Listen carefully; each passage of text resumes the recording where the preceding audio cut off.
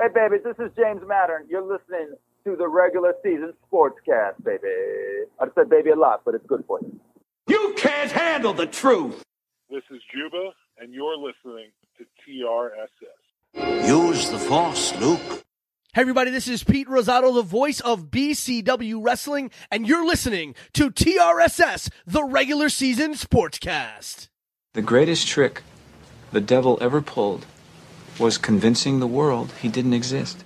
Welcome to Raw is the regular season Sportscast.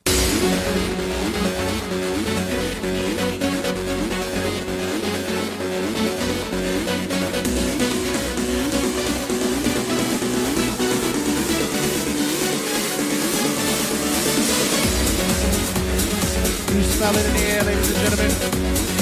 No, it's not me farting. Well, not yet anyway. Ladies and gentlemen, that smell that you have engulfed inside your nostrils and invading your body at this time is, no, it's not BO and it's not Mexican you had for lunch. It's actually football season, ladies and gentlemen. That's right. The smell of clean-cut grass and clean-cut artificial turf. I don't think we can do that. No, that doesn't correlate. The thrill of victory and the agony of defeat. Especially when it comes to my fantasy football leagues. How the fuck do I'm in 3 leagues and 2 out of the 3 leagues I fucking lose badly. Atrociously at that. Shout out to my brother D, who I played in one of my football leagues, and I won by the skin of my teeth, if that's how you say it, I guess. Who the fuck knows? But yeah, I barely won that fucking game. Shout out to Met Fat Man, who runs that league as well, because as I see now, the scoring system is just, I'm not gonna say it's bad. I'm just gonna say that's you're not gonna get a lot of points there. Not many games are gonna go over 100 on that side. So other than that, in my other 2 leagues, it was just disastrous. I love, if you use Yahoo Sports, they give you a barometer of which your percentage of what it will look like, what it takes for you to win. And at one point in time, I was down to like 3%, and I was like, oh, great. And this was before the Monday night game. I was like, oh, great. I had a kicker going. I was like, oh, fantastic. But if you are like I am, and you're suffering from the first week woes, don't worry. There's always week 2. And we here at TRSS got you covered for that. Here at the regular season Sportscast, we will share with you our week's previews and reviews of said football, and as well as the misery that goes along with it.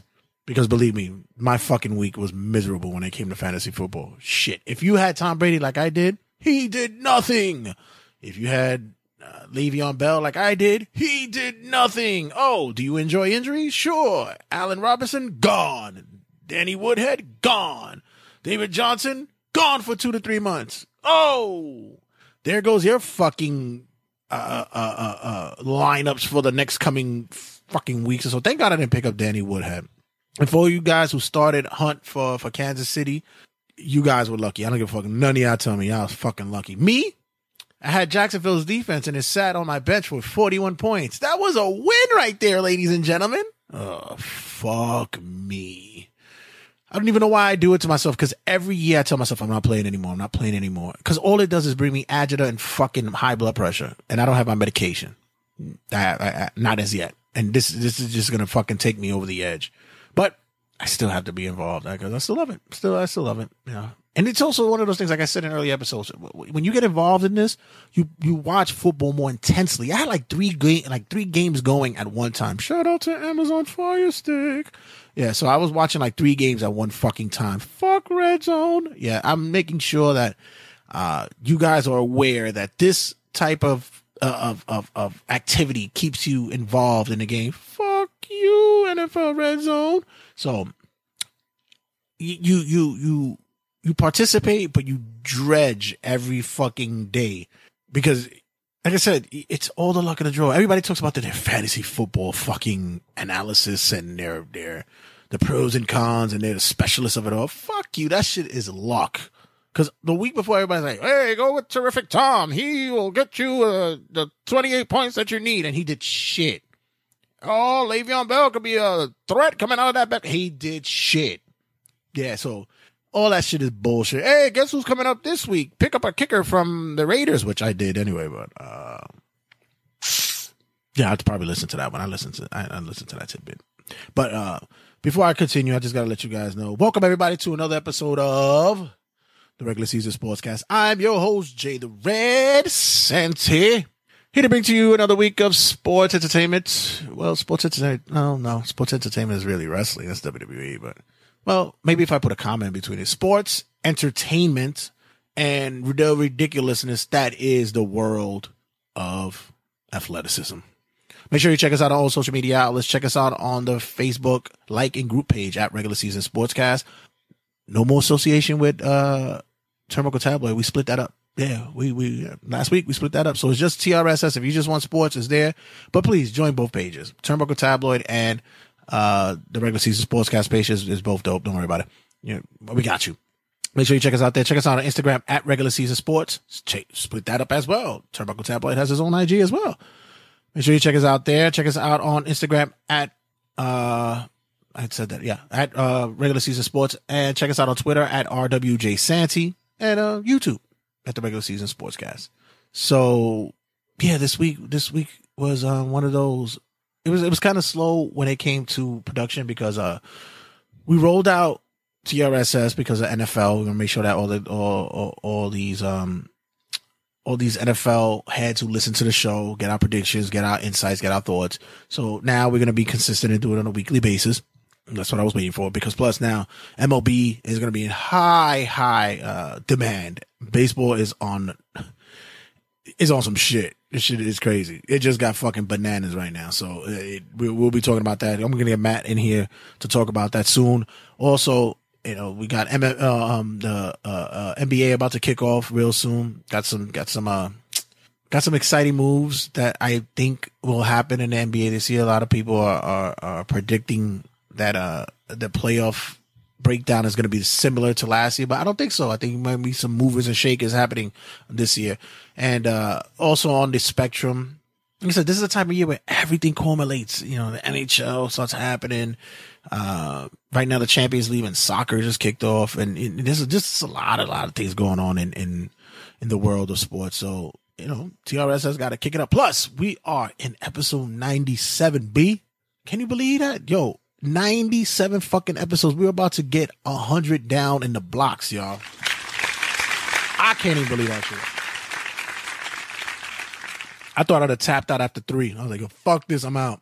Unlike some people I know. Shade. So, no, but I stuck around. I'm here. I'm doing it, living it, doing my research, putting my notes to the grind and keeping it going.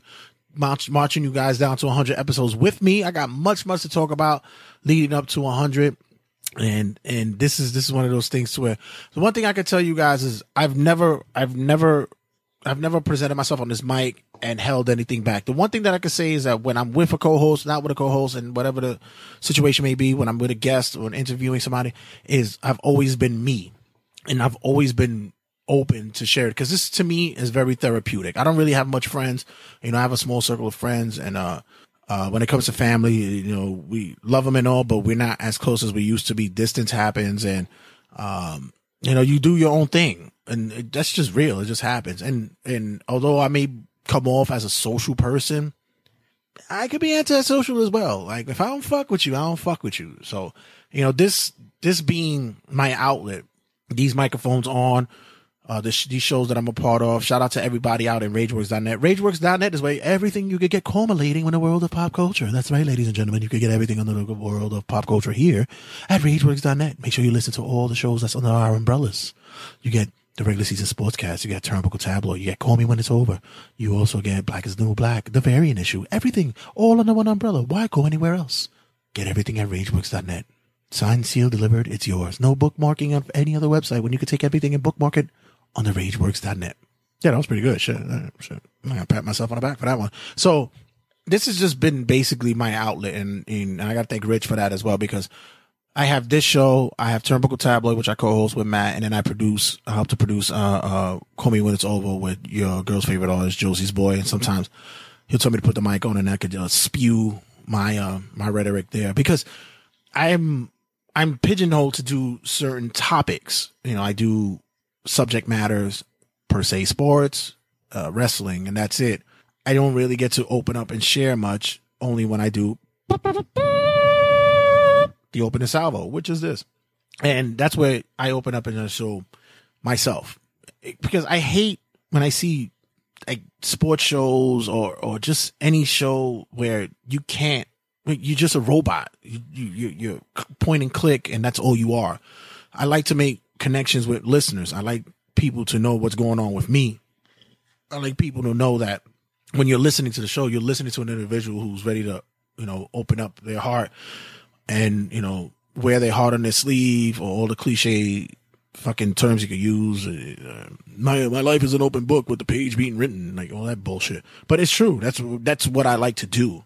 I like to give you guys that aspect of me, because if you get the same robotic person all the time, you get bored, and you also want to listen to somebody that could be relatable. Now, some of you may not feel or go through the same shit I do, because, everybody has different lifestyles, different ways of going about shit. But in either case, it's still one of those things that I do this show because I want it to be like a male forum. Damn, I hate when I hit the fucking mic. Shit. I want it to be, because I start getting very Spanish and I start talking with my hands and shit. I want people to think that they're in a room listening to a conversation, although I'm by myself, and I probably can be a patient at my job if I continue to do this where I'm talking to myself openly. But whatever medication, that's fine. That's okay. I can take it. Haldol and Ativan, 2 and 2. That's pretty much, that's just the lingo that we shoot out there at my workplace. When I do this, like I said, this is therapeutic for me, because basically if I don't, it just stays in the mind, and it just rumbles around there, and it can clog up whatever progress that I need to do on a daily activity. So this is always my outlet, be it by myself, be it with my co-host, whatever. This is an outlet. And I hope that you guys can have the same outlet as well when it comes to your daily activities, be it knitting a sweater or, I don't know, shooting dice. I mean, if that works for you, whatever. Playing video games, painting, writing poetry. People still do that. People still write poetry. I don't know.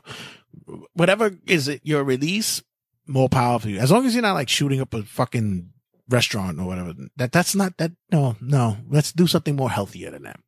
So this week's opening salvo, I'm going to wax poetic here. I'm going to try to use hyperboles and metaphors and whatever. I'm going to try to use my my second level bachelor's degree to show that I have some form of intelligence here. But I want to correlate what's going on during the week with me with what just happened in pop culture. Excuse me. So this week, everybody lost their fucking mind. They just revealed the new iPhone. The iPhone 8 is gonna be released, and wow, all the features on it. As soon as I got into work last night, everybody was losing their shit about it. And wow, there's just face recognition, and the screen, it's a full screen where there's no home button. Everything is screen touch and all this, and everybody was losing their shit. So the only person that wasn't losing their shit was me, because I love my Android. Oh man, the camera's gonna be mad dope. Yo, the picture's gonna be lit. Yo, you don't even know the dick pics I'm gonna be sending, but I love my Android. Yo, they got this shit where the video game's gonna be looking like if you playing like the Xbox or some fucking PS4 shit. Yo, this is gonna be crazy, but I love my Android. Yo, you know what's crazy? It got like this new titanium design. This shit is gonna be, it's gonna be almost like unbreakable. So, the screen is gonna have like dust resistant, waterproof. The shit's gonna be crazy. But I love my Android.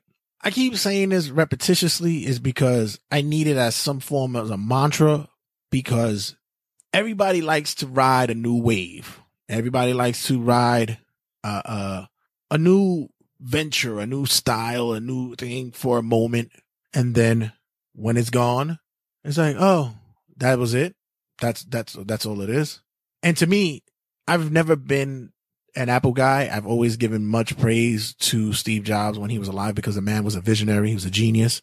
He was such a man who envisioned a forefront for not only his company, but for our lives and society itself. But once we lost him, I think the creativity died with him. So I think when it comes to Apple, it's very limited. And, hey, if you're an Apple user, more power to you. That's the way, that's more power about it is. But with me, I've been an Android guy because I appreciate different possibilities, being able to do different things with the openness of the phone, of the product, being able to do multiple things at one time if necessary, if needed. And, you know, in some cases with Apple, you're limited with that. And I love my Android. I'm also an individual who gets comfortable really quickly with something that works for me, be it my phone, be it my professional, my personal life, whatever fits my availability and my reach. I'm comfortable with it because I'm also can adjust, just like my phone, my Android. I can make adjustments.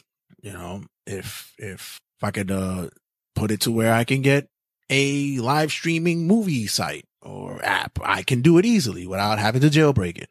Or if I'm looking to play a certain game that I can own, that the set is only for certain phones, I can get it because I have that availability to do that. I love my Android for it. I can do that. And I mentioned my personal life because like I told you guys earlier, like my life is open book. You guys have been with me and heard me through almost 100 episodes talk about, you know, the death of my grandmother, my separation with my daughter's mother, and finally us, just basically co-parenting, if that's what people are calling it these days. I still think that's a real ridiculous notion. You hear super producer Sally on the show. I've went on tirades multiple times about my thoughts about relationships and women, especially with women. Oh, I've been god awful when it comes to that. I've even Facebook Live shit like that, and no regrets. Maybe I shouldn't have done it, but done anyway.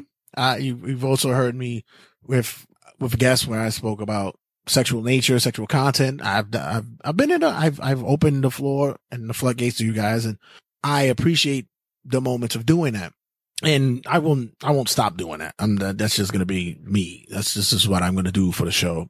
And, I've, like I said, I've always felt it therapeutic to do that. So these days it's been, it's one of those rides to where I've gotten comfortable with the fact of possibilities, of maybe extending myself and my family to others, and hopes that projectively that maybe that, you know, there can be a possibility of some long-standing relationship stuff, but there's always hiccups, and there's always, you know, the thought process of, can it work? Will it work? Who's putting in, who's not putting in, if this is something that should happen, or this is a disaster in the making. Like, these doubts always go through the head, always go through the mind. And I always feel that at the end of the day, I would always find a way to fuck something up. I would always fuck something up, because it's either my stubbornness, my reasoning of not being patient, my way of not giving something time to develop, wanting something at that moment, and not being able to come to the realization that pressure brings diamonds. But on the hindsight of that is also that you also got to take in part that you have needs, you have feelings that you need to be fulfilled as well, that you want fulfilled as well. And many times you're not getting it. And I say this because not a lot of males say this. A lot of times a lot of males come up with this whole, you know, machismo type of feeling. It's like, oh, I'm a dude. I'm gonna do what I gotta do. You know what I'm saying? If shorty ain't trying to holler at me, fuck that. I'll go holler at some next chick. This is what I do. And that's just not the way I am. Don't get me wrong. If you're not wanting my time, if you're not want to spend time with me, then you know what? Oh, well, I'm not going to just sit around and just wait for you forever. You know, if you don't want to spend time, then That's just basically telling me that I'm not worth it. You know, I can understand that you have things that you need to do. That's understandable because as myself, I have things I have to do as well. But I also factor this individual's livelihood and their time and their space to correlate with mine. And that's what I think a partnership is all about. You got to understand when you're going into something, it's either you're dating, or you're seeing someone, or you're in a relationship. Dating for me is basically saying like, you know, I see you, you see me, we hook up, and then whatever. You know, I get to see, you know, I'm seeing other people, you're seeing other people, and you know, whatever transpires down the road, it's whatever. Seeing someone, to me, it's like things are starting to get a little bit more serious. I think that maybe we start, you know, putting priorities together about maybe something is developing. I'm looking at you in a deeper sense, and things are starting to get a little bit serious. And then relationship is basically, yo, boom, yo, I focus on you, what you got going on, you focus on me, what we got going on, and this is what it is. So these days, it's one of those things to where not many people understand that that's what we have to do in development of putting together a model of what love is going to be. I get to a point to where, you know, it's not always about, you know, I need my space, I need my time, because hell, I do the same thing myself. I need my space and I need my time. But you want to be with somebody, then you'll find a way to be with that somebody. There's no excuse. There's no outside linings. You've already, you know, put down whatever you need to do. And then at the end of the day, you go, damn, I miss this person. I need to go check them, or I need to call them, or I need to, you know, say, you know, what I'm feeling right now. And a lot of people tend to take advantage of that and lose sight that there's some people out there that actually give a fuck, that actually care about shit like that. The people actually want attention, attentiveness, affection, recognition. And just because we're a different gender doesn't mean that the machismo is always going to be there. You know, at the end of the day, I can't chase someone who doesn't want to be caught. I can't pursue anyone who doesn't feel they want to be pursued. If you use the word smother with me, it's like, you're basically telling me I'm on top of you. And that's like, nah, I don't do that. Definitely don't do that. You know, I'm the last person to do that. I'll give you space. Hell, I've gotten hell from other individuals who say, yo, I wasn't attentive enough. I didn't focus on them enough. So smothering is nowhere in my vocabulary when it comes to being with somebody. My whole thing is I like to reassure, be a part of somebody's life and let them know that I do care and I do want my time. I'm going to tell you straight up, honestly, if you don't want my time, let me know so that I can move on and do what I got to do. Because I'm not going to sit there and chase after somebody who doesn't want to be chased, who doesn't want to be smothered, who doesn't want my attention, my affection, who doesn't want my love. It's tough because you never know what a woman wants or what a person wants. Not even a woman, just a person wants, because they give off that vibe of, I don't like to be on like somebody on top of me, somebody who's always constantly checking in or whatever be. And then as soon as you don't do it anymore, it's like, oh, where the fuck you was at when I needed you? It's like, what the fuck? Like there's no fair balance when it comes to that. It's not even fair when you're dealing with individuals, because you want to be there, you want to do this, but you don't want to fuck up. I don't want to be that individual who's sitting there saying, I don't want to walk away right now knowing that this is a good thing. But if I'm not getting what I want, maybe I should go. Even when it's still early. I'm so used to affection, attention, knowing. Even in my previous relationship, early on, there was affection, there was attention, there was love. But after a few short years, it was gone. And to be honest, the only thing that kept me around was because I had a child and it was something new. And even in new situations right now, I'm trying to assimilate and get with. But if I'm trying to assimilate and get with you, but you're damned it's not assimilate and get with me, then what's the point? Don't have a long distance relationship with somebody that's in the same fucking vicinity with you. Don't have a text kind of love when you're just a few stops away. You're a couple of gallons away, not even a gallon, you're a couple of pints away of a drive ride. You know, you're just a kiss, a recognition, a touch on the face, a baby, I'll be home, or I'm going to come see you soon, away. But if you got a lot going on in your life and you can't do that, then why bring somebody into your world? I say this with a heavy heart because I came from a fucked up relationship a couple of years back, and to be honest, I don't think I truly got over it because as much as I hid it underneath my tough exterior, being the fucking warrior that I am, but at the end of the day, I still didn't get over it because I got fucked over. And at this point right now, I'm feeling as though that I'm investing in something that someone may or may not feel the same way. I don't know, but this is what relationship is. And that's why I said, as men, we need to start opening up a little bit more because not a lot of guys can admit to that shit. But some people love differently. Some people love their own way. And I guess it's about, how you work it and manage it. If you're able to deal with an individual that's, have set in their ways about how they express their love and share and all that stuff, then if you're able to deal with that and you go, hey, more power to you, congratulations to you. But, it definitely could be a frustrating thing when you really love and you care for somebody, and I don't think the reciprocation or even the same emotion is reflected back. But at the end of the day, if you're an Apple lover, love your Apple. But me, love my Android. When we come back, got this week's rant, gonna be talking about some glory days of football, and I'm not talking about the Sammy Ball or the Bradshaws or the Johnny Unitas days. No, I'm talking about the days when we were kids and we would go out and football season started. We were getting ready. We couldn't wait to throw the football around. Got that going down. Might sneak in a old interview since we're leading up to 100. I want to bring in some old interviews that I did for people who haven't heard the show. Might sneak in. Might bring. Oh, as a matter of fact, just thought about it. I want to bring in that Sean Merriman interview. That's what I'm gonna do. And we're gonna talk about talking sports and shit. Oh, and I also got the NFL preview and review. So super producer Sally comes in. We do our picks. Matt made his picks. You guys are listening to see how we did for week 1 and our projections for week 2. So guys, don't go on the way. Go pay some bills. Stick around.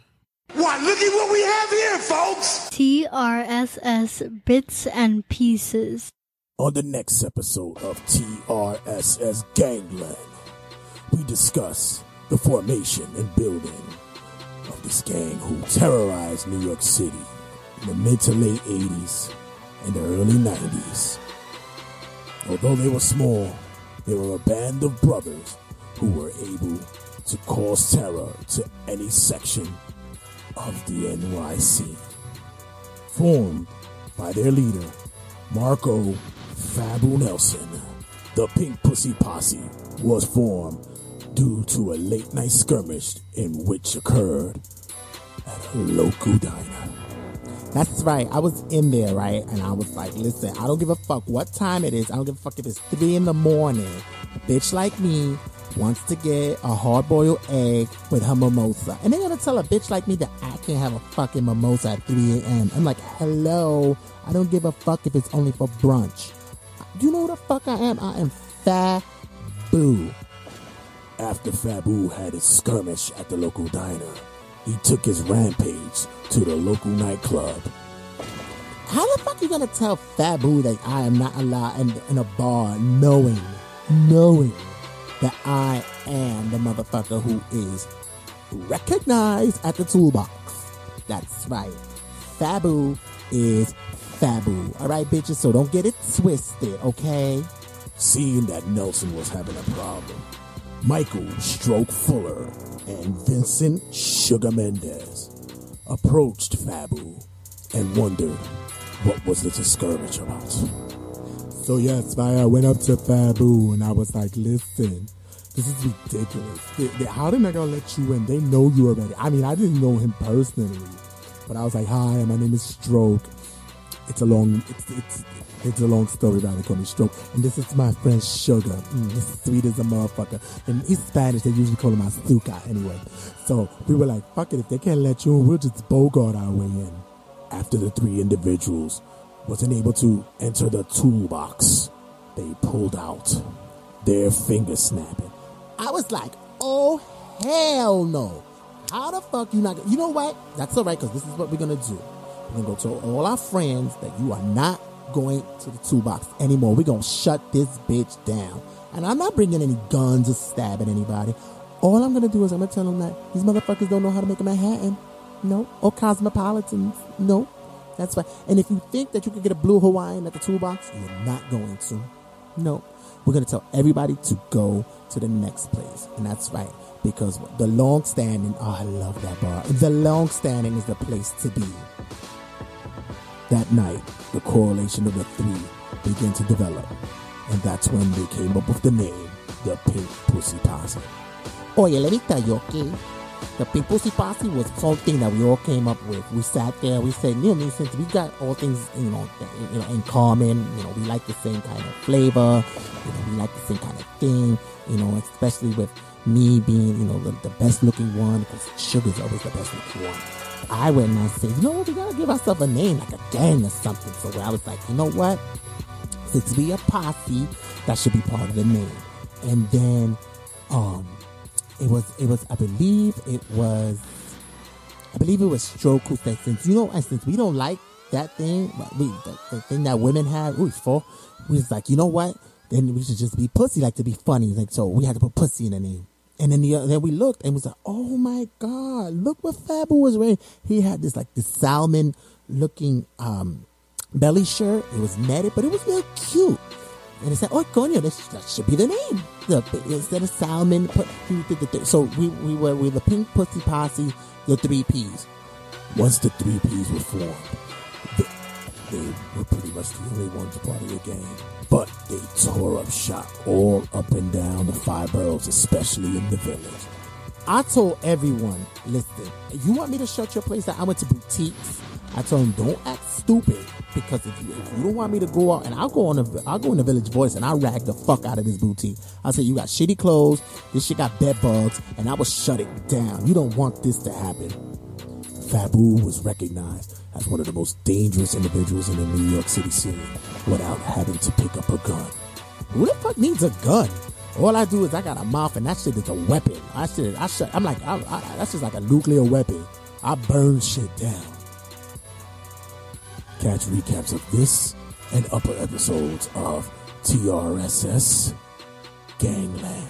Y'all better come back, because we got some shit to say, okay? That's right. 3 Ps is still in the building. We might be old as fuck, but we can still shut it down, all right?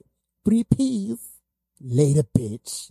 This advertisement was brought to you by the Regular Season Sportscast. RSS. This week's rants. Football in the air? Yeah. People losing money on bets? Of course. Your favorite team started sucking right out the gate? Sure. Fucking Giants. But when I think of football season, I think about actually playing football. Me in my younger days playing football. Going out and actually touching a football and running around. No, I'm not talking about Madden season. I did that too. No, I can't deny that. 92's Madden was when it came out, and I had it for Genesis. Damn right I was on that shit. But let me tell you something. My boys and I could not wait for around, the end of August, because that's when college football season would start.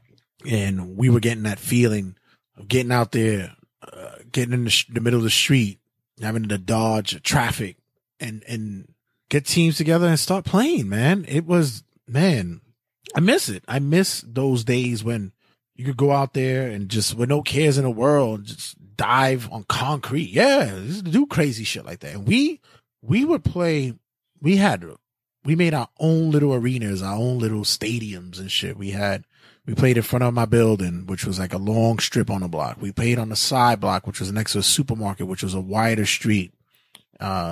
We played in the back of our building, which had like 2 grassy, more dirt than grassy blocks. And then the middle was a cement block, and you had to like dodge fucking chairs or stubs where the chairs was. And then there was trees in the middle. And I got to give a shout out to my boys who were quarterbacking at that time, because you had to fucking throw around obstacles. You had defenders, and then you had fucking obstacles for real. Like, it was crazy. Then we had skinnier fields where you would play like 3-on-3s and still more obstacles. And then we would go to the big park and play tackle in the grass.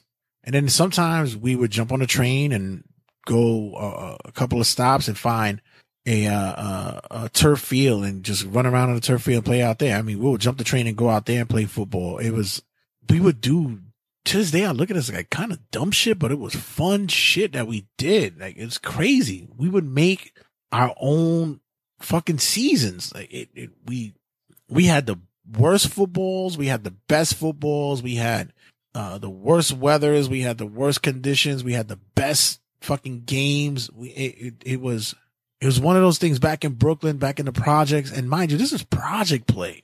If I go to the projects these days, I don't think I would see anybody getting down and playing fucking football like that. I really don't see that. And it sucks because I don't know if it's technology, or I think it's the fact that people just don't give a fuck, or they're afraid, they're scared. I don't know what it is, but I think that we lost ourselves with the fact that having moments like that, being able to spend time with friends and be recreational, and, you know, you get into fights, you get into arguments, and at the end of the day, you're fucking kicking back and talking about how you just popped this dude, or you bopped him into the end zone, or you made this big fucking throw to the end zone, or you did like a big run for a first down. And the best camaraderie was when we played other neighborhoods or different parts of our neighborhood. Like, we would, in my projects, there was two ends. We would call it LB and Big Borinquen. It was Little Borinquen and Big Borinquen. It was called Little Borinquen because we only had like 4 buildings, and Big Borinquen had 11 buildings. So you would think that they had more players and stuff, but we were the ones that was scrappy and had heart. We would go out there and play these games, and they would even come to draft us to play in other leagues with them. It was like, it brought out the best of my block and my neighborhood when football season came around. Then we would sit around, have arguments. Who's the better quarterback? Joe Montana. Why did the San Francisco let Joe go and let Steve Young start? Emmitt Smith versus Barry Sanders. I mean, we would have hours and hours on end conversations about this. Who's the worst New York team, the Jets or the Giants? It was phenomenal. I remember being, at that time, I was a Seahawks fan and loving Warren Moon, and Kurt Warner was the running back, not the fucking, not the QB that we know to this day. And Steve Largent was the only white dude that I knew as a wide receiver. The Browns were actually good at the day. Buffalo Bills were in Super Bowls and they lost consecutively. The Redskins actually were good, powerful teams. And it was amazing having these conversations. I remember my boy Troy would love to fucking talk about Randall Cunningham all day. I hated the Cowboys, but I loved Emmitt Smith. It was a weird thing. It was like, I was envious that he wasn't a fucking Giant. And, it was like a coming of age of us appreciating and loving a sport. I remember becoming a huge Michigan fan out of the blue. I loved Michigan. Just recently, I reached out to, one of the individuals who was a very inspirational to my life. So he's a big brother to me to this day, even though I don't see him much. He lives out of state.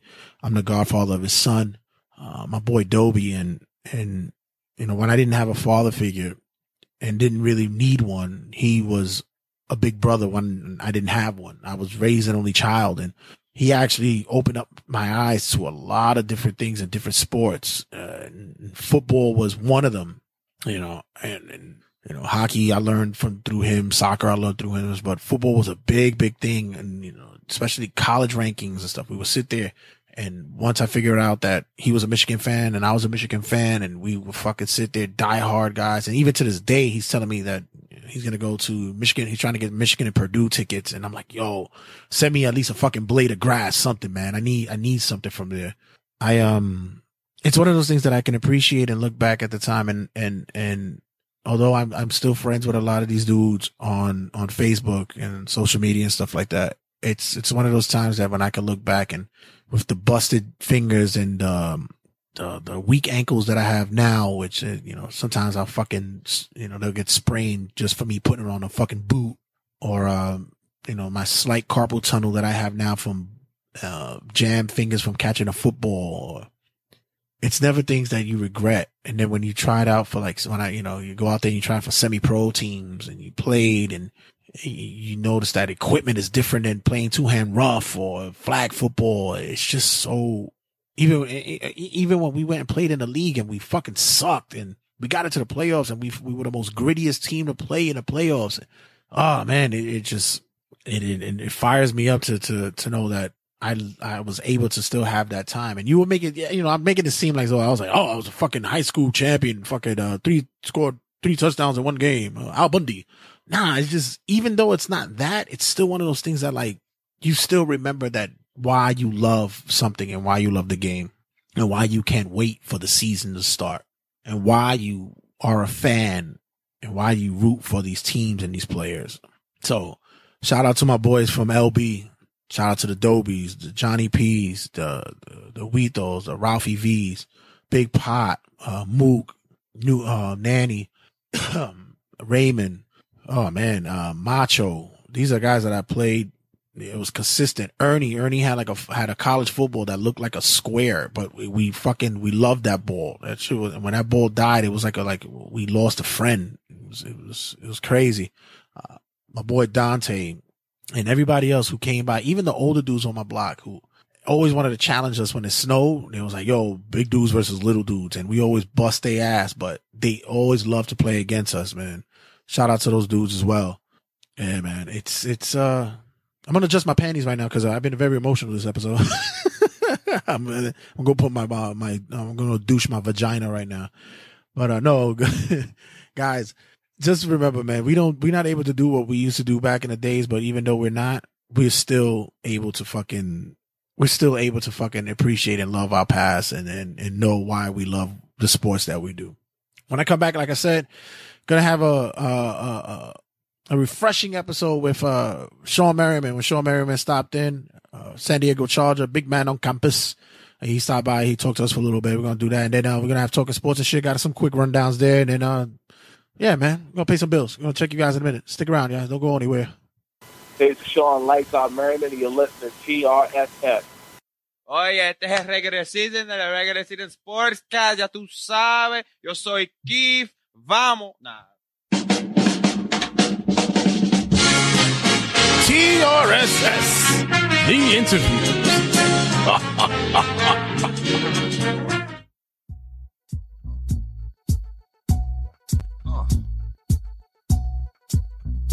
Microphone checker, swinging sword lecture, closing down the sector, supreme neck protector. Better want him, kid, Mr. Mepsa. Falling pop, about to blow his lid from the pressure. Too hot for TV, for cheesy, too many. So what's going on, man? How's everything? Everything's good, man. We got a bunch of good stuff moving, and I'm just excited. Yeah, listen, from what I've like been reading up on you right now, you had like such a tremendous career going on. Now you're dabbing into NASCAR. Does everything correlate with helmets? Like, I mean, how does that work? You know what it is, man? I'm just having, I'm having fun just building something what I kind of had a mindset for a long time ago. Since I was a kid and even got the nickname Lights Out in the first place. Yeah, I heard about that. That's 3 knockouts in the game, huh? Four. Look at that. Excuse us. Don't take away my extra one. And kind of building out a dream, man, and dabbling in the things I really have a passion for, and I love doing. That's really the main thing. All right, so NASCAR was the thing. I can't really picture a young kid from Maryland. Like I can't see NASCAR as a big thing out there. Yeah, because you know what, we didn't have the opportunity.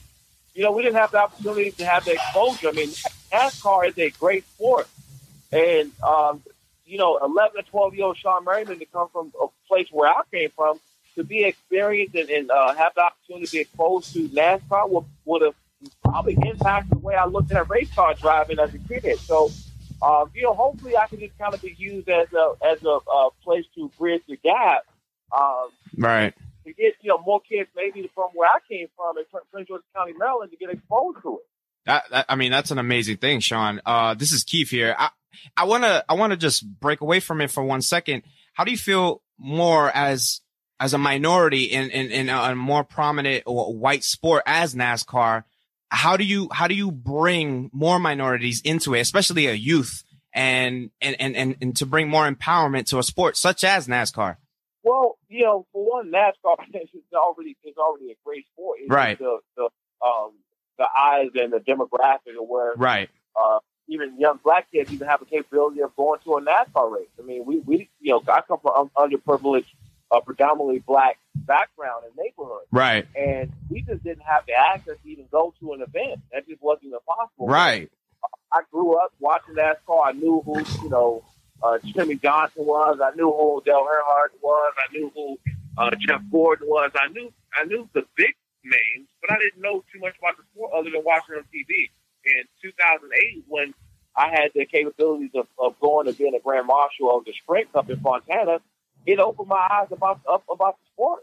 I mean, I couldn't even explain the excitement of what goes on there until I went to an actual event. Yeah, I could totally understand that. See, me, I grew up also in a minority background. I grew up with a lot of Hispanics, a lot of African Americans, and our thing was, NASCAR was so far away from our demographic that we, the only time we got around NASCAR was when we was trying to watch top 10 plays, Shawn Merriman sacking a quarterback on ESPN. You know what I'm saying? Right. And yeah, that was like the only outlet we had. Nobody, I'll keep it honest. Nobody in like our rural communities would come up to us and say, "Hey, did you see that race?" And the only race we knew was people racing for pink slips. That's the only thing we knew about in our neighborhood. It's honestly really honorable for an NFL guy and a very good NFL guy, well known. On top of that, after his career, to get into something like this. Do you miss the game, Sean? You know what? You missed the game because you missed the locker room. You missed the competition. After the first year, you don't miss the game as much on the physical standpoint. The first year is the toughest because you got that transition time, and you're trying to figure out what do I want to do next? What do I love just as much as I love playing football? What else do I love? And once you find that out, and once you figure that out, and what you love to do, then it's easier getting detached from the game. Right. You know what? That first year, man, let me tell you this. Yeah. When that regimen is on and you're not waking up at 6:30, 7 o'clock in the morning, you're going to work out, you got meetings, you got practice.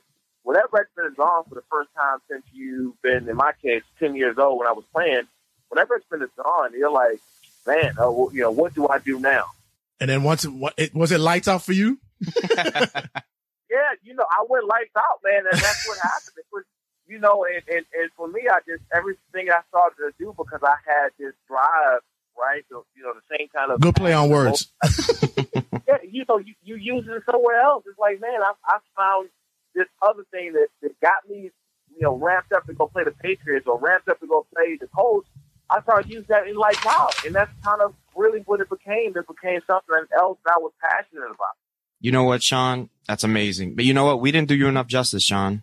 And I know you're passionate about NASCAR. But you know what? We were passionate about you, the lights out Shawn Merriman. I just have to let everybody know. This is a 3-time Pro Bowler, a man who was drafted 12th overall in the 2005 NFL Draft, 2005 NFL Defensive Rookie of the Year, 257 combined total tackles, 45.5 career total sacks. He led the league in 2006 in sacks, 8 forced fumbles, and you missed the league after the first year, Sean? I mean, you were a good player, man. Yeah, I was okay. Okay, I guess you're being coy. It's fine. I did my thing. I guess what the biggest thing was, the big take of that is, I accomplished something on the field, and it's something I really love doing. And it is very hard to replace, the feeling you have of running out to a stadium filled with 75,000 people and they're screaming at the top of their lungs. Right. And you got millions of people watching. And sometimes on Sunday night and Monday Night Football, you're the only show in town. So now millions and millions of people are watching you. I could only imagine, it's man. hard to replace that feeling that when you find that next thing that gives you that same type of feeling, you've won. And I feel like I've won by building this company and building out these teams in MMA and racing and different sports. Speaking of which, I'm happy that you brought up the MMA because there's two things. Number one, I'm a big wrestling fan. I saw when you went out there for the WWE Performance Center. How was that? It was incredible, man. And it was around the same time they were launching the WWE network, so I was starting out in broadcasting for them. I mean, for WrestleMania alone, when I did it in New Orleans, it was imagine growing up as a wrestling fan your whole entire life. Now you're broadcasting and hosting the WrestleMania and the mic and cameras in your face, and you're hosting. Guys, I couldn't even tell you the experience it was for me to be a part of that. And then I already told them that, I was going to plan to wrestle, and I went down there to Orlando where they had a great facility, state-of-the-art training facility in Orlando for WWE. And it was amazing to even to go out and try out. And it was great all the way around, man. I mean, I grew up a fan. Most nerve-wracking, opening day rookie training camp or trying out for the WWE Performance Center? You know who was trying me out? Let me tell you, two people was in the facility while I was working out for the WWE. You had Dusty Rhodes, wow, and Billy Gunn. I was saying, they don't get no more nerve-wracking. Those are bright lights in itself. Playing football, I can go out and tackle and hit anybody. I can do that. That's what I do. But going in and you got Billy Gunn and Dusty Rhodes and they're training you, that's a whole different ballgame. Well, I could imagine the nerves for that, Sean. Now, it's funny that we're in the time that we're in now, late March coming towards April. There's a lot of kids right now who are feeling those nerves in college headed to the transition to the NFL. They're going to be walking on that stage with Roger Goodell. How was that process for you when you were in the whole process of going from the combine and going to your pro day and then being selected on draft day? You know what? It was an experience that you wait your whole life for, right? I mean, when you're a kid, you dream of playing in the NFL, and then you play through high school, and you have to still go to college. And now you go to whatever college you went to. Now you get to the ultimate stage, but until you get to that big stage, there's the process, what I call the process. And that's the combine, that's the picking of your agent, that's the waiting around and going to visit teams.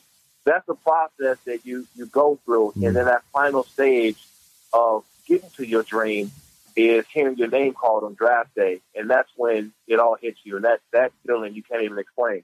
I mean, that alone in itself is just a blessing. And another blessing is you were playing in an era where we had the Peytons. We still have, but we had the Tom Brady's. You played alongside Drew Brees. That was your guy. Then you had Phillip. What was it like for a defensive end edge guy like you to prepare himself the week leading up to go against one of these quarterbacks? It was, they tell you that football is a game of knowledge, but it's really a game of chess. Mm-hmm. I mean, it's really you're playing these guys who are not only great players, but they're legendary. These are Hall of Fame guys who I was seeing: Tom Brady, Peyton Manning, and Drew Brees, who I played with. I played with Phillip Rivers. Just the mindset you have to go in week by week because you're not playing against the team. You're playing against the minds of people who are Hall of Famers who you had to prepare for, and you had to spend your entire weekend knowing certain calls and audibles and body language and formations and things like that. So it was a total preparation. That's the part of the game that I would say I missed the most. And I mean, I could only imagine on top of being a defender, being the leader of a defense, playing the position you played. The one thing that I want to ask you, being that you were in the middle of that, is now in the NFL, when you got guys like me who sit on their couch for 10 hours on a Sunday, I look at a younger Sean Merriman and he's going out there putting everything he's got to go get that quarterback. And he makes the right play. And every 5 minutes, Sean, I see a flag. You can't even breathe on these guys. Could you play in this era, Sean? Like, cause it kills me, Sean. You know what?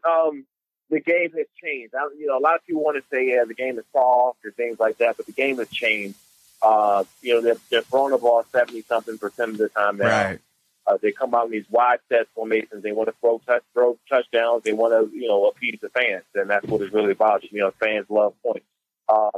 You have to be able to change with times, because if not, you're just not going to enjoy the game. If you look at the game, you're saying, they're calling this, they're calling that, their celebration this, and they take away. You're going to have more time complaining about how much they changed the game as opposed to really just enjoying it. So I don't like some of the rules. I don't like, some of the anti-celebration things that they're kind of putting in place. But at the same time, it's still football, and it's still hard hitting. You see guys getting getting lit up week in and week out. But it's still football. You still got to love the game. Just to piggyback off that, I know you don't like seeing how the times have changed, especially for a defensive guy. I totally get it. The NFL is going to change no matter what. We get it. But we're talking about to the point where these guys are getting hurt constantly. The schedules might get longer. The ruggedness, injuries happen all the time. How can these players continue with the demand that the NFL is bringing on them? They're making steps. It's not like they're not doing anything. They are making steps to make the game safer. The problem is that you don't want to take away too much of the game, why people love in the first place. Football is a barbaric, violent, gladiator sport, and that's why people line up every Sunday, and the line is wrapped around the stadium to get in the park, to get in the stadium, because people just love the game. They love these guys who are 6'5" and 6'6", 350-pound linemen and freaks of nature who are also athletic. We love that part of the game. They're trying to keep players safe as possible in the meantime. Speaking of barbaric, MMA, I see a guy like you. You have the look, you have the build. Are you really I saw that you had like attempts to go in and out. Is there something in the future that possibly that you may look back into going back into it? Yeah, look, I'm still in shape, in great physical shape, and I go and I get in there and roll around with these guys, and I go and train all the time. It's something I actually love to do. I have a passion to do it. Is it possible I get in the cage? Absolutely. It's not, it can very possibly happen. But that's a Scott Coker question over at Bellator. So if that's something that can happen. Oh, at Bellator? Yeah. Ooh, that's interesting. Very interesting. There's some competition in there, man. Just Sean, you I'm telling you, you must be ready to get in there. Hey, he's lights out, man. So yeah, look, I've been competing my whole life, so competition's not new to me. Yeah, let me tell you, because myself, I would get in the cage, but I've been in Vietnam and I got a bum leg from, when I was out there doing my thing. But, I like guys like you go in there and do the war, do the battling in that ring and do that cage. You do that. Yeah. When you go in that cage and it closes, it's a different beast. There's no timeout. Yeah, you can't look for your teammate for that one. When that cage closes, that's it. Were you a fighter when you was growing up? Were you, down in Maryland, were you out there scrapping? Yeah, man. That's the way the neighborhood was. We had to, you had to defend yourself, and we come from a neighborhood that you don't back down, and you got to fight for everything. Really, that's really what it was. And times have changed, and fortunately, times have changed because things don't have to be like they were. When I was coming up and where I grew up at DC County, we had to throw down, and that's just kind of how it was. Yeah, because we out here in Brooklyn, New York, man. So we know what the grind is out here. We know what it is. We know how to get. Yeah. But we don't want to take too much of your time because we know it's you're a busy man. We see you out there doing what you do. But I see you out there. You joined up with Jesse Iwuji. That's how you pronounce it, right? Yeah. Yeah, driver. Wow, he's got a resume on him, man. He's a stock car racer, also in the United States Navy. How you guys linked up? Yeah, we met at a fashion event I was having downtown Los Angeles for Lights Out for my company, and we got introduced. And I just found out all the great things he had going on, and like all the things you just named, and he's just all around just great dude. I mean, you can't even say anything better than that. He's just an all around great guy, and him supporting and representing the brand has just been great. And we're looking to see some great things out of him in NASCAR. No, let me tell you, when you think NASCAR, not a lot of people will correlate, football, but you see a lot of guys who are going into that realm because, it's still competitive. There's still bang, bang action. You still got things going on there. And, things could be, at any moment, it could be lights out. You saw what I did there, right? You saw what I did there? I like that. I like that quick jab. That quick jab, and make sure you get that lights out in there. Listen, if you want, you could send some swag over here. We'll rep it on the show, the regular season sportscast. We'll rock it. Done, no problem. Yeah, I'll cop the hat. We get the shirts going. We can flow. Listen, we'll start doing the celebration with you. We're going to get that done. Yeah, we don't want to take too much of your time, man. But once again, thank you. Sean, it was great for you to stop in and talk to us, man. If anything else you want to plug, your social media, just let it out there. We'll do all the rest, and we'll plug the NASCAR scene and everything for you afterwards. But everything else, you let it rip. That's it. Follow me on Twitter at Sean Merriman. Follow the company at Lifestyle Brand on Twitter and on Instagram as well. So I appreciate you guys, man, for having me on. Seriously. Oh man, that was all right, man. Stay blessed and healthy, Sean. All right, cool. You got it. Thank you. I'm telling you, when I hear like previous episodes or interviews that I do, it balances on one or two things. Either it's cringeworthy or it's like, damn, that shit sounded fire right there. And I gotta say, to getting a big name like Sean Merriman, and we've gotten a lot of big names, but being with the NFL and such, getting Sean Merriman at that time for us was lights out. You saw what I did there? Yeah, you saw. Oh, so fucking cheesy. Any case, but when I hear that interview, I took that as one of these enlightening experiences, and it helped me later on, especially when I do interviews on Tropical Tabloid and on this show to exercise my skill to embrace and bring in a guest, not as a paint by numbers type interview. Like I want them to be comfortable where they're at, even if it's on the phone or in studio. I want them to be comfortable where they're at. And when I just listened to that Sean Merriman interview, I was proud of what we did here in the studio. But I'll give you guys a lot of behind the scenes stuff about that later on when we approach 100, because I got some tea to spill, motherfuckers. Let me tell you. Any case, when we come back, I'm gonna have talking sports and shit. And yeah, that's what we got. That's what we're doing here. Stick around. Don't go nowhere.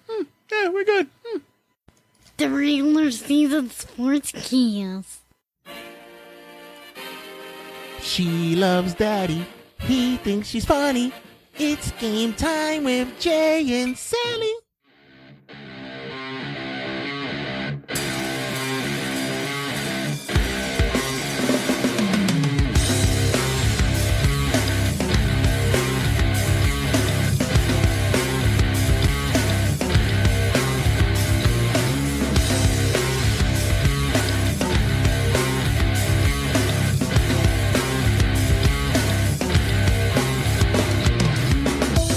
Up this week's NFL segment, we're doing our preview and our review of week 1 and preview of week 2. Of course, I got super producer Sally, who's going to be making her picks this week. Hi. Sally is coming off a steady flow of school kicking off. Yeah. Now we have our 5th grader in the building. It's official. It is official. We are now. I'm gonna be going to middle school. Aren't you excited? No. Oh, you should be. Yeah, but is everybody pointing at you, going, "Oh, look at Celeste. She's a 5th grader now." No. No one points fingers. Nobody does that. No. They just RKO other kids in the No, do not start that, okay? There could be one of them. No, okay. We might have a listener out there. So might be listening. All right, so before we do our picks, I just want to go through our review of week 1 in the NFL. Just quickly go through it. I know everybody was shocked about the Thursday night game with the Chiefs versus the Patriots. Patriots came out flat. It looks like they have a lot to be going for with that front line. The front line does not look like it's been prepared for the opening game, and with the triumphant start of rookie sensation Hunt coming out and Alex Smith looking amazing in his first debut, when people were sitting there talking about sit his ass down. No, this man came out to throw his arm out. So Kansas City came out rip-rared and ready to go on week 1. Also, we had the shocking debut of Jacksonville's defense. I was upset because on my fantasy league, I had them sitting on the bench with 41 points. Ooh. No bueno. Steelers put out a win, but my pick, Le'Veon Bell, basically did nothing. Did nothing. Yeah, it did nothing. Oh. Yeah, but it was. Is that a waste of time? That was no, because I'm looking for him to do something in week 2. Oh. He started working at Dairy Queen. It was a good thing. You're banging over there. Stop banging over there. Sorry. So we have spinning. Stop the spinning. The Raiders came out looking really, really good offensive wise. Marshawn Lynch rumbled and stumbled. He started a slow pace, but graciously started to pick up. And I gotta say, thank God I picked him up for my fantasy league. And there was a kid that I picked up during the week, Telvecchio, as the kicker. He hit 2 50-plus yarders during that game. So yeah, I'm gonna ride out with him, sir. And Eagles came out with a big win against the Washington Redskins last week as well. There was also the Packers and Seahawks game, which was a big game. Aaron Rodgers looked very well. He was able to hit his targets. The Seattle defense didn't look like it was prepared to see Aaron open up the floor against them, but the Seahawks took the L. Cowboys and Giants on the Sunday night game. The Giants looked awfully flat on offense, but on defense, I must give them the heads up because those guys were playing tough and ridiculous heat. Hi. Yeah, thanks. Yeah. In ridiculous heat in Texas Stadium, they held up well. The defense was on the field for the majority of the first half. Eli looked like he was still trying to figure out what he was going to do without Odell Beckham, and it seems as though that with him being out for game 1 and possibly game 2 of this season, they're gonna have to find some other outlets. I'm looking at they should go with their rookie wide receiver. Their rookie tight end, and probably use Brandon Marshall a little bit more. I mean, geez, this is what you had him there for. And on the Monday night game, the big game that people were talking about afterwards was the Saints versus the Vikings. Seems as though Adrian Peterson, another guy who's picked up to play on the team, and apparently, yeah, they didn't want to use him. They didn't use him, and when you should have went to the ground and pound. I think they're pretty much afraid of using him at this point. Don't know why. Maybe they're afraid of having him get injured. Maybe he was looking gimpy, but it seemed as though that he and head coach of the Saints, Sean Payton, did not meet eye to eye. There was some words being spoken that was caught on camera, and although they just passed it off as just saying, hey, just wanted to give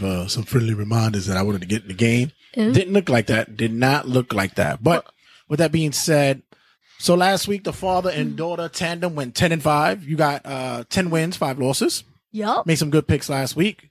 And Maddie went 10-5 as well. Shocking. So we're all tied up right out the gate. Right out the gate. We're all tied up. So let's see what we can do for week 2. So everybody in the world who's waiting for our picks, let's get ready.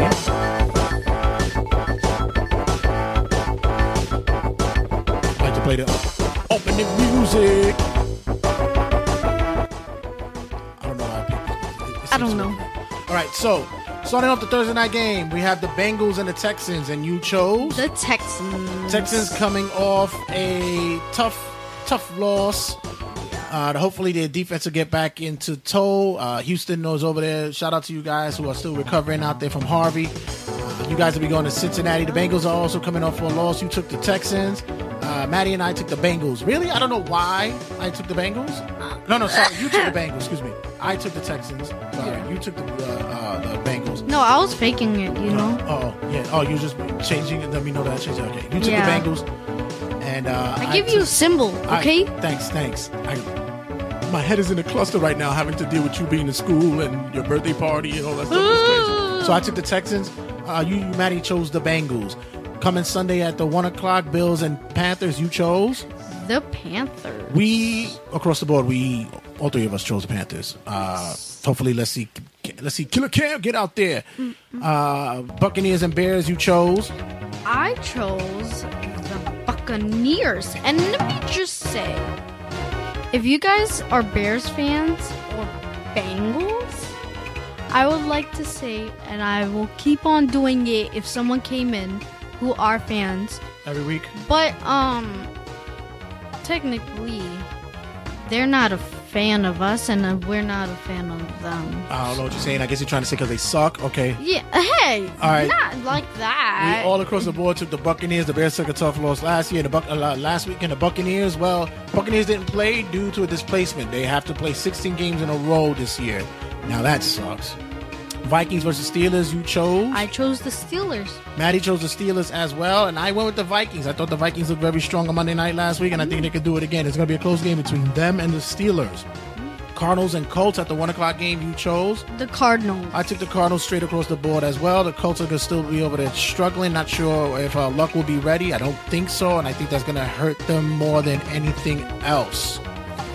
We have the Patriots and Saints going at it at 1 o'clock, and you chose? I chose Patriots. We all did as well. I think this is going to be their bounce back game. The Saints are still trying to work the kinks out of what they have going on over there, and I think the Patriots are going to start finding more open receivers going down. Hopefully they use more of James White over there because I picked him up for my fantasy football. We got the Browns and the Ravens, and you chose? I chose the Ravens. We all did because we already know. I'm mistaken. Erase the Bengals. I mean Bears and Browns. Yeah, it's supposed to be the Bears and Browns. Yes. At the another 1 o'clock, we had the Eagles and the Chiefs. You chose? I chose the Eagles. Eagles was a good pick. Last week they had a strong game, and their tight end Ertz and as well as Al Gore looked very, very well. Carson Wentz was showing off his rumbling and tumbling skills, and also showing that he could still sling that pigskin out there. The Chiefs as well. Like I told you, Alex Smith looked dangerous out there last week. But Maddie and I chose the Chiefs for this week.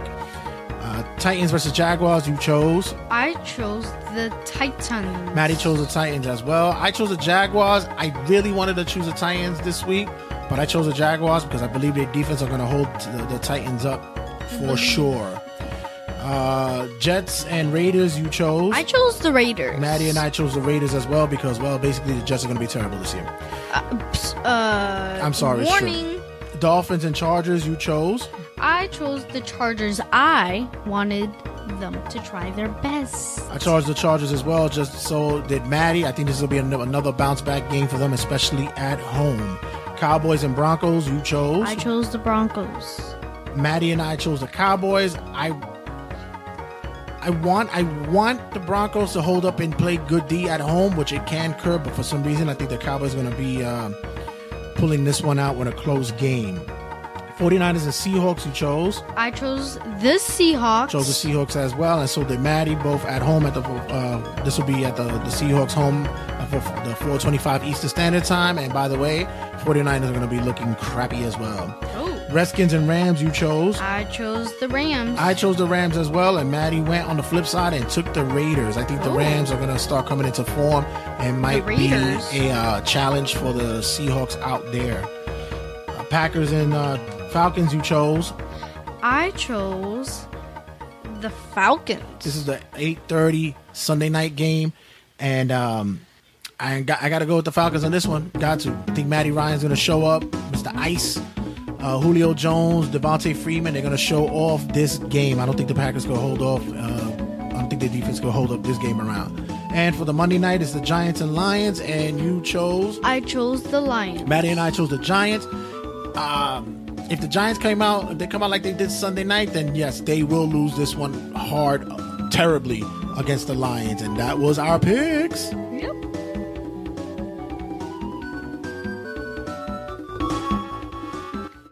All right, so would you cut that off? Whoa. All right, so that wraps up this week's NFL weekend review and preview. Anything nice to say to the people out there, Celeste? Well, that's all, everybody. All right, everybody, say goodnight. Yeah, goodbye. Super producer Sally's in the building. When we come back, we're gonna have Talking Sports and you gotta go wash up. Yes. All righty, girl. Guys, like I said, when we come back, Talking Sports and don't go anywhere. Stick around. Say bye, Sally. Bye. This is TNA Superstar EC3, and you are listening to TRSS. Man, we're talking sports and shit. Gonna open up this week's Talking Sports and shit with a gentleman that I don't highly agree with most of the time. Well, not say most of the time. I say some of the time. Sometimes I don't agree. He just comes off abrasive in other instances. Stephen A. Smith, he made a comment this week about the situation with JJ Watt and the comparisons with Kaepernick. Give me a second. This is a courtesy of ESPN. Give me 1 sec. Could a black quarterback that was as bad as Scott Tolzien even be on an NFL practice squad? A practice squad. That's how bad Scott Tolzien was. I mean, this is one of, I could not believe how awful he looked. And so when you look at it from that perspective, I'm saying to you, from a talent perspective, Scott Tolzien and how bad that looked, I look at it from the standpoint that eventually something's going to have to give with Colin Kaepernick. There is no denying that. Something should have to give with him because there is no denying that. But the NFL is helping my case here because when I look at the talent pool of some individuals who have jobs in the National Football League as backup quarterbacks and beyond, it is an absolute disgrace. He's going to get a job. He's going to have to. He's going to have to. At first, when this issue came out, do you think he's being blackballed by the league, right? That's what everyone was asking. I said, pump your brakes, everybody. Slow your roll. We don't know yet. I believe Kaepernick is looking for a starter's job with starting money, right, considering the money he left on the table. Yep. Maybe he's a bubble-type starter at this point. Let's see how it all shakes out. Okay. At this point, the evidence is in. I didn't rush to judgment, but at this point, the evidence is in. Not only does he not have a job as a starter, he doesn't have a job, period. Yeah. And he is better than several starters. Clearly, inarguably, no one would debate it. So it's, of course, this is an organized, essentially, stonewalling of Colin Kaepernick.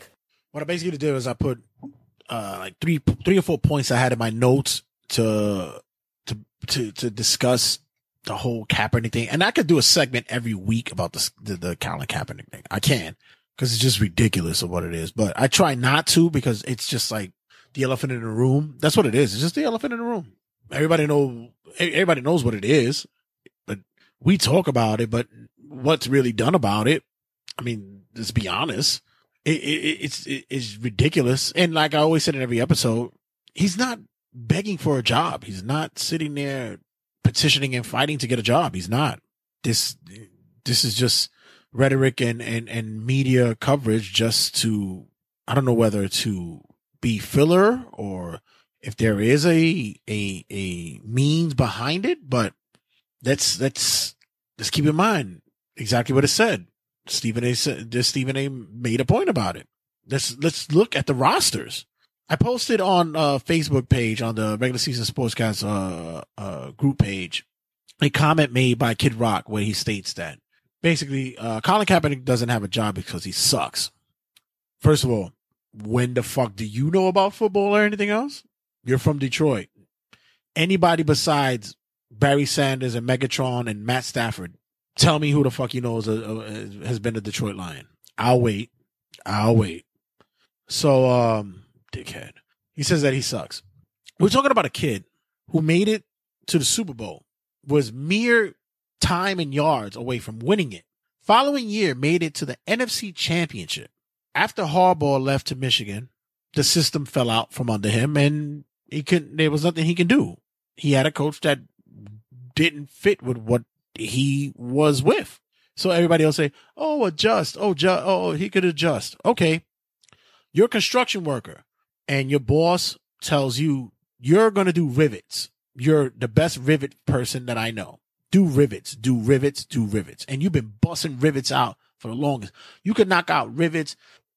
Putting up rivets for, the average man will do it in 3 hours. You do it in 1.5. You knock out rivets like a motherfucker. You're getting them into the post.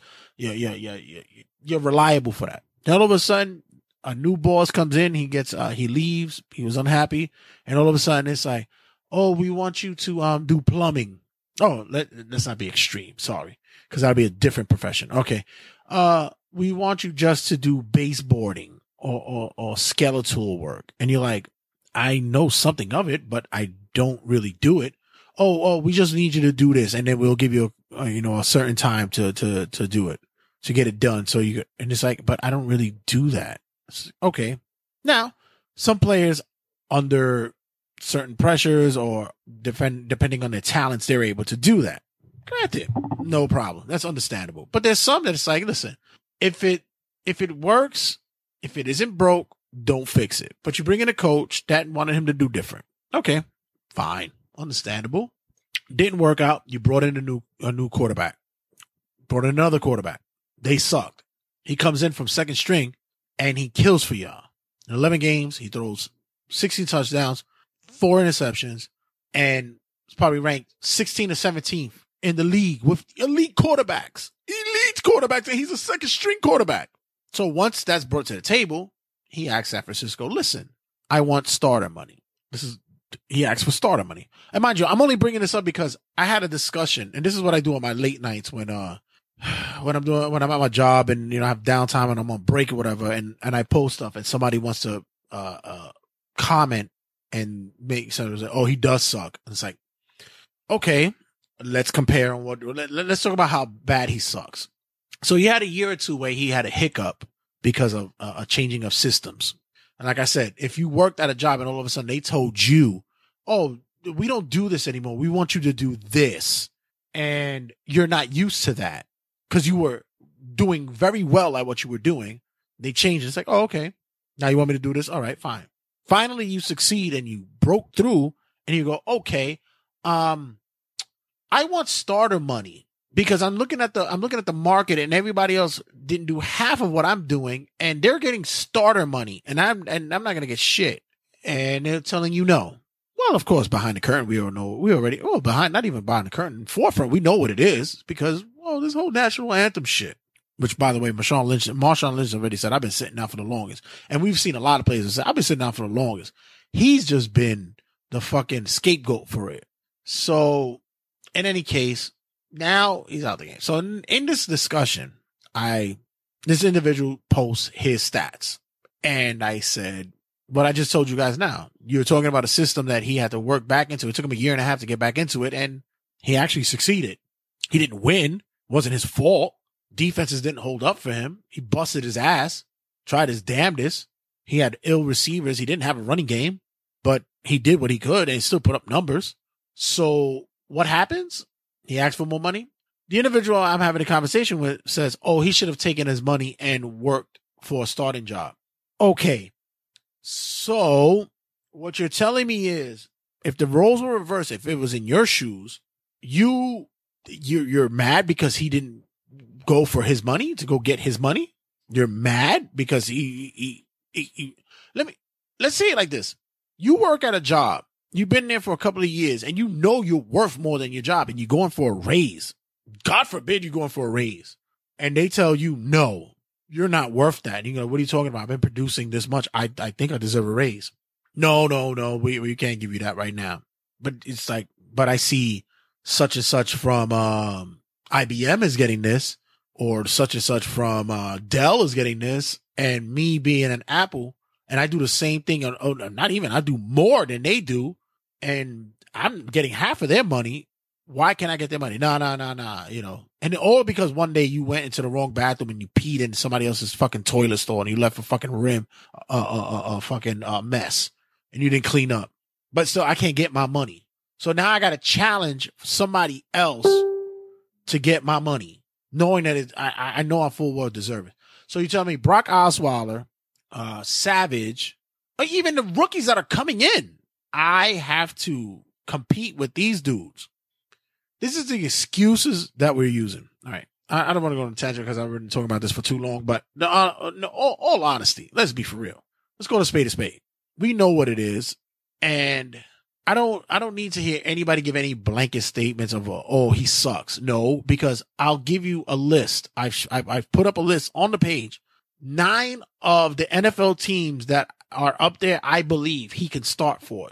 Maybe 2 or 3, maybe not because of the location of said teams, because, they're red states or whatever the fuck they're fucking, they won't tolerate that shit. But the other ones, he'll start for. And the rest of them, most of them, he could definitely have backup position for. Until this day, I said, somebody's going to go down and they're going to come to him and he's going to say $20 million and give an additional $10 million to my favorite charity. That's it. Believer in this. If you respect or you appreciate someone's cause, you will appreciate and respect the person that represents that cause. But if you don't think the call is worthy, you definitely will disagree and not think the person that's supporting that call is worthy. Hence, you get J.J. Watt and you get Colin Kaepernick. Now, no one has ever told J.J. Watt gave $100,000 of his money. He's already up to $20 million. Nobody said, J.J., stick to your day job, stick to sports, because everybody thinks what he's doing is commendable, and it is. Nobody said J.J. Watt had a selfish agenda. Not one person. But Colin Kaepernick took $1 million out of his own pocket. Nobody said got no $20 million in donations, but it just goes to show you, Skip. I don't see now, Skip. I thought, and you and I have talked about this, not only in the air, but in private, that if somebody were to get injured, an injury happens, they're going to sign Colin. I'm beginning to seriously doubt that. My meter is starting to go, it's 100 over here, and I was at 50. I was at like 85, 90. I'm almost at always 100%, Skip. That is not going to happen because I see Buffalo, they signed Joe Webb. Joe Webb is a better quarterback than Colin Kaepernick. The Indianapolis Colts signed Jacoby Brissett. They traded for him. Traded for him. Yeah. But he's a better quarterback. That's when I knew that, because I thought that was another last stop for Colin. Nope. Jacoby Brissett. And the thing that they're starting Scott Tolzien in place of Andrew Luck. Go ahead. Skip, it's just hard for me to believe in that they'll find every excuse why Colin, he had a championship caliber team. See, look at his defense. Skip, Peyton Manning was not the quarterback that we knew and loved. He didn't have as good a Super Bowl as Colin Kaepernick did in a loss. Then Peyton won.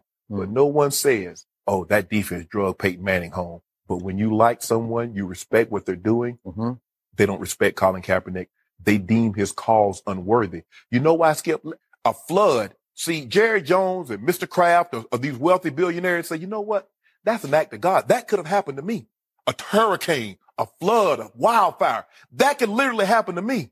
What is the likelihood that Mr. Kraft or any billionaire is ever going to be brutalized by the police? See, Skip, you can empathize with that because you know there's a probability that a flood, a wildfire, hurricane can affect you just like it did the people of Houston. But see, when blacks, they say, okay, what led to the encounter? Why would you have an encounter? Why would you have to encounter the police if you weren't doing anything wrong? They automatically assume you've done something wrong for the police to encounter you. One is an act of God. The other is your own fault. Skip, it's hard for me to say. I have no reason to doubt Ray Lewis was not behind the scenes because I know he has the owner, Steve Bisciotti's ear. I know that.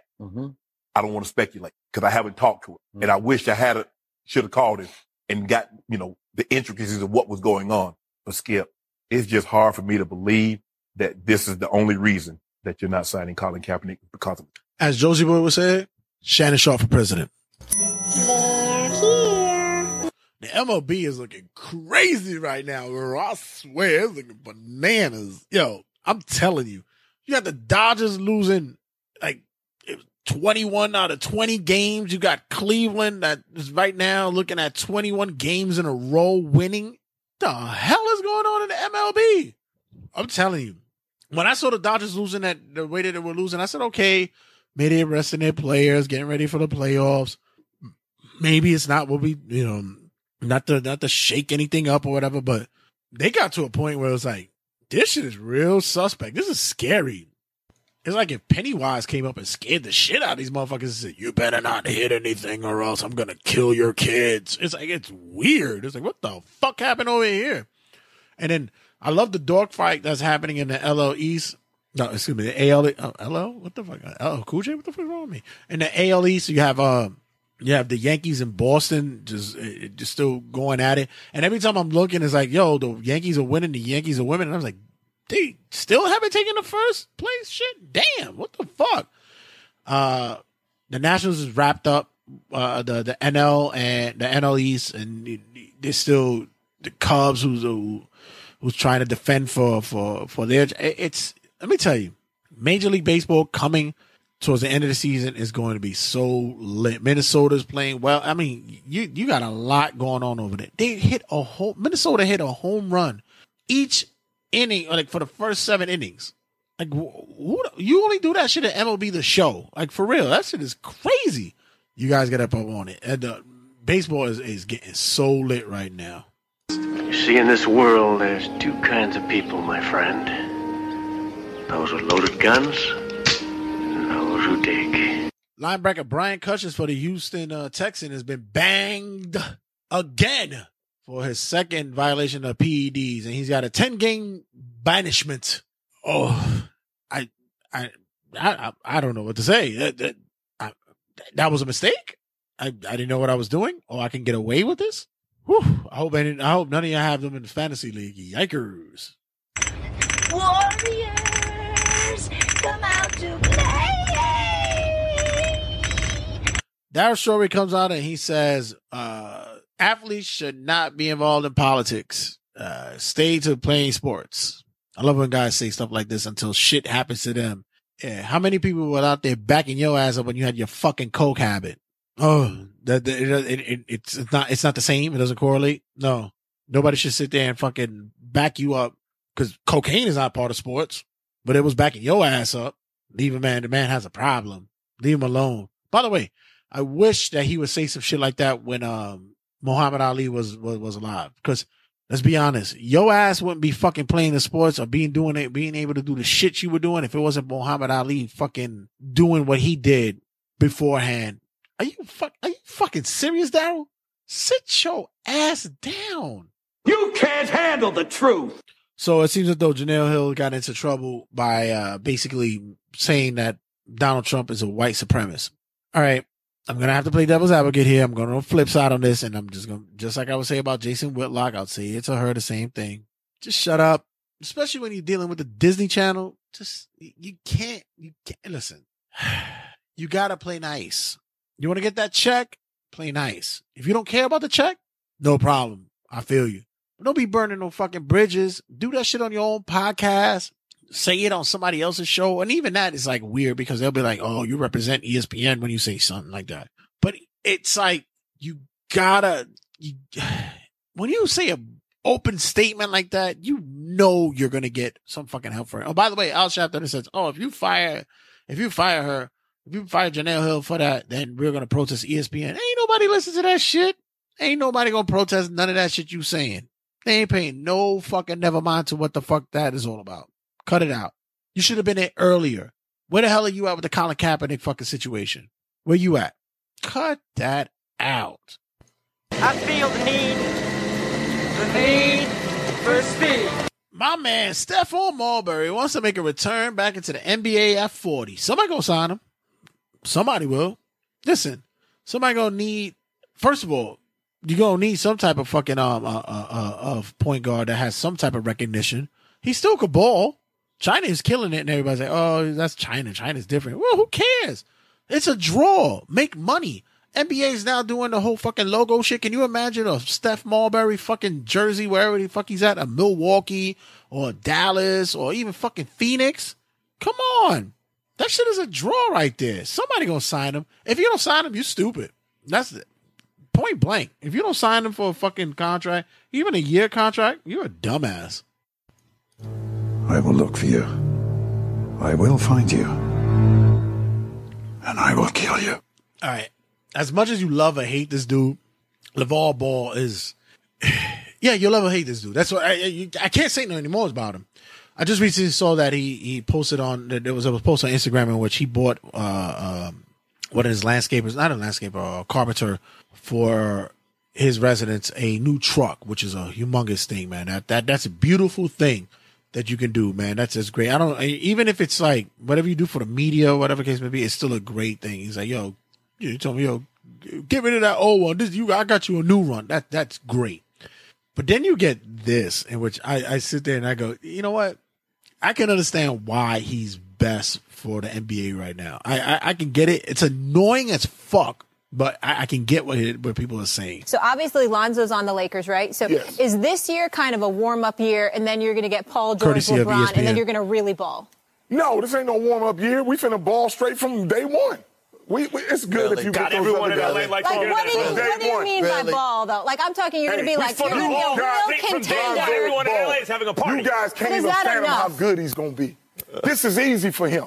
This is 100% in. He don't have to go to school. He get to practice all day. I'm going to tell you, it's going to be an easy, fun season for him. He get to play with the best athletes he's ever played with. What's your definition of easy? Well, you talk about this is going to be successful. Easy? I'm just saying, I understand that you believe in your son. Your son can ball. His vision is just an intelligent basketball player. He looks like he's going to be special. Fair enough. What the Lakers going to do this year, man? 50-plus wins. You must be. What? What did you just say? Right? Have you? He can fit 50 out of 80 games. I'm going to get somebody to drug test you. I'm going to get somebody to drug test you. You must be crazy. But you know what? You must be crazy. I have to be crazy. How'd I make him go on the Lakers? Excuse me. Good. Told you so. Listen. I do a lot of things. You did say that. You did say that. So you fixed the ping-pong balls, too. That's what you did. That's what you did. Don't have to fix him. I'm so lucky he was going to come up number 2. He's been number 2 all his life. They lined up for him. Number 2 all his life. Number 2 all his life. Who's number 1? Melo's number 1. You know that. Oh, Lord. Melo's number 1, Zoe's number 2, and Jello's number 3. That's the numbers. But you see how I just don't know what to do with you. You know, I was trying to have a reasonable conversation with you, and you start off the show. You start off your appearance on the show. Talk about the Lakers with Ingram and Julius Randle and Larry Nance. I mean, they're nice young players. 50 wins? 50? Really? And you're going to say that with a stress? And you're going to say that with a straight face? Very easy. And you know how I tell my son how to do it? Every 20 games, you got to go 15-5 at the least. He went over there at UCLA. How many times he lose? He not a loser. He a winner. I know. That's what I'm trying to tell you. And you know what? 15-5 trick. Tell him. I know. Listen. You want to sit up here sticking your chest out and all that stuff. You did lose. You told me that you were going to beat Kentucky. Whatever. You told me, listen, look at you, man. Look at you. So crazy. Listen to this. Did you not tell me they were going to beat Kentucky in the NCAAs and they lost? Did you not text me that night and say to me, you were right, Stephen A? Did you not text me and tell me I was right? That night. You had an off night. See, that's how right I am so much that you have to figure out one time when I'm wrong. And then even when I'm wrong, I'm right. Because that don't even mean nothing. You got that line from Terrence Howard in that movie. Who is Terrence Howard? You got that movie. That's what you're doing. You should be doing your homework instead of watching all these movies. You got that line from him. I'm right. I'm either wrong when I'm right because I know I'm right and I know I'm wrong. That's what you did. That's what you're talking about right here. But I need to get you on my new reality show. Oh, hell no. Hell no. You ain't doing that to me. Tell you one thing. You got to admire a man's passion and dedication, even though he's delusional. What the fuck? You talking to me? The Lakers are going to retire Kobe Bryant's number. Wait, hold on. Is it number or numbers? Seems as though they're going to retire both his numbers, 8 and 24. I pose this question. What number would you retire?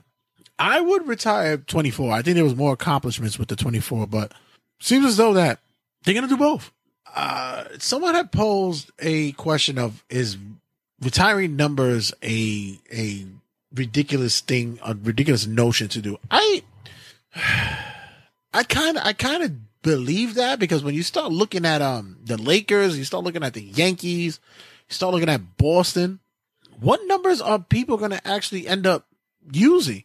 The Yankees already expelled like the first 9, the first 10. So what can you use anymore? I think at this point right now, it was cool back in the days because it was one of those things to where, you know, nobody was that exceptional. And now you got a point to where everybody has now progressed and become exceptional. So retiring numbers, I think, has become blasé. I think it's something of the past. I don't think it should be done anymore.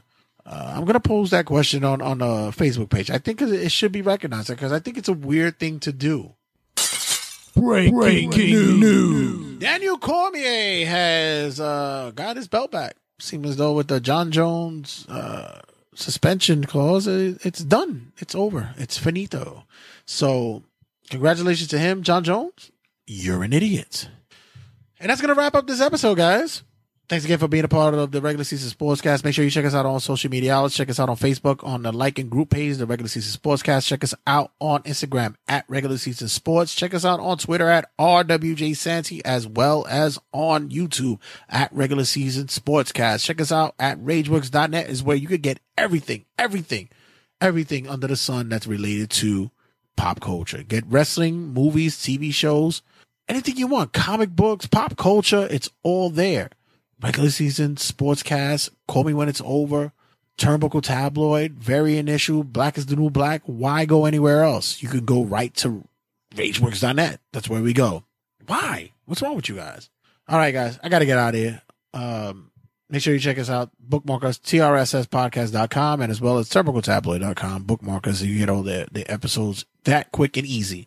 I'm not best for business. I'm best for everybody. I'm the king of talk style. And catch you guys on the rebound. Squash. The regular season Sportscast.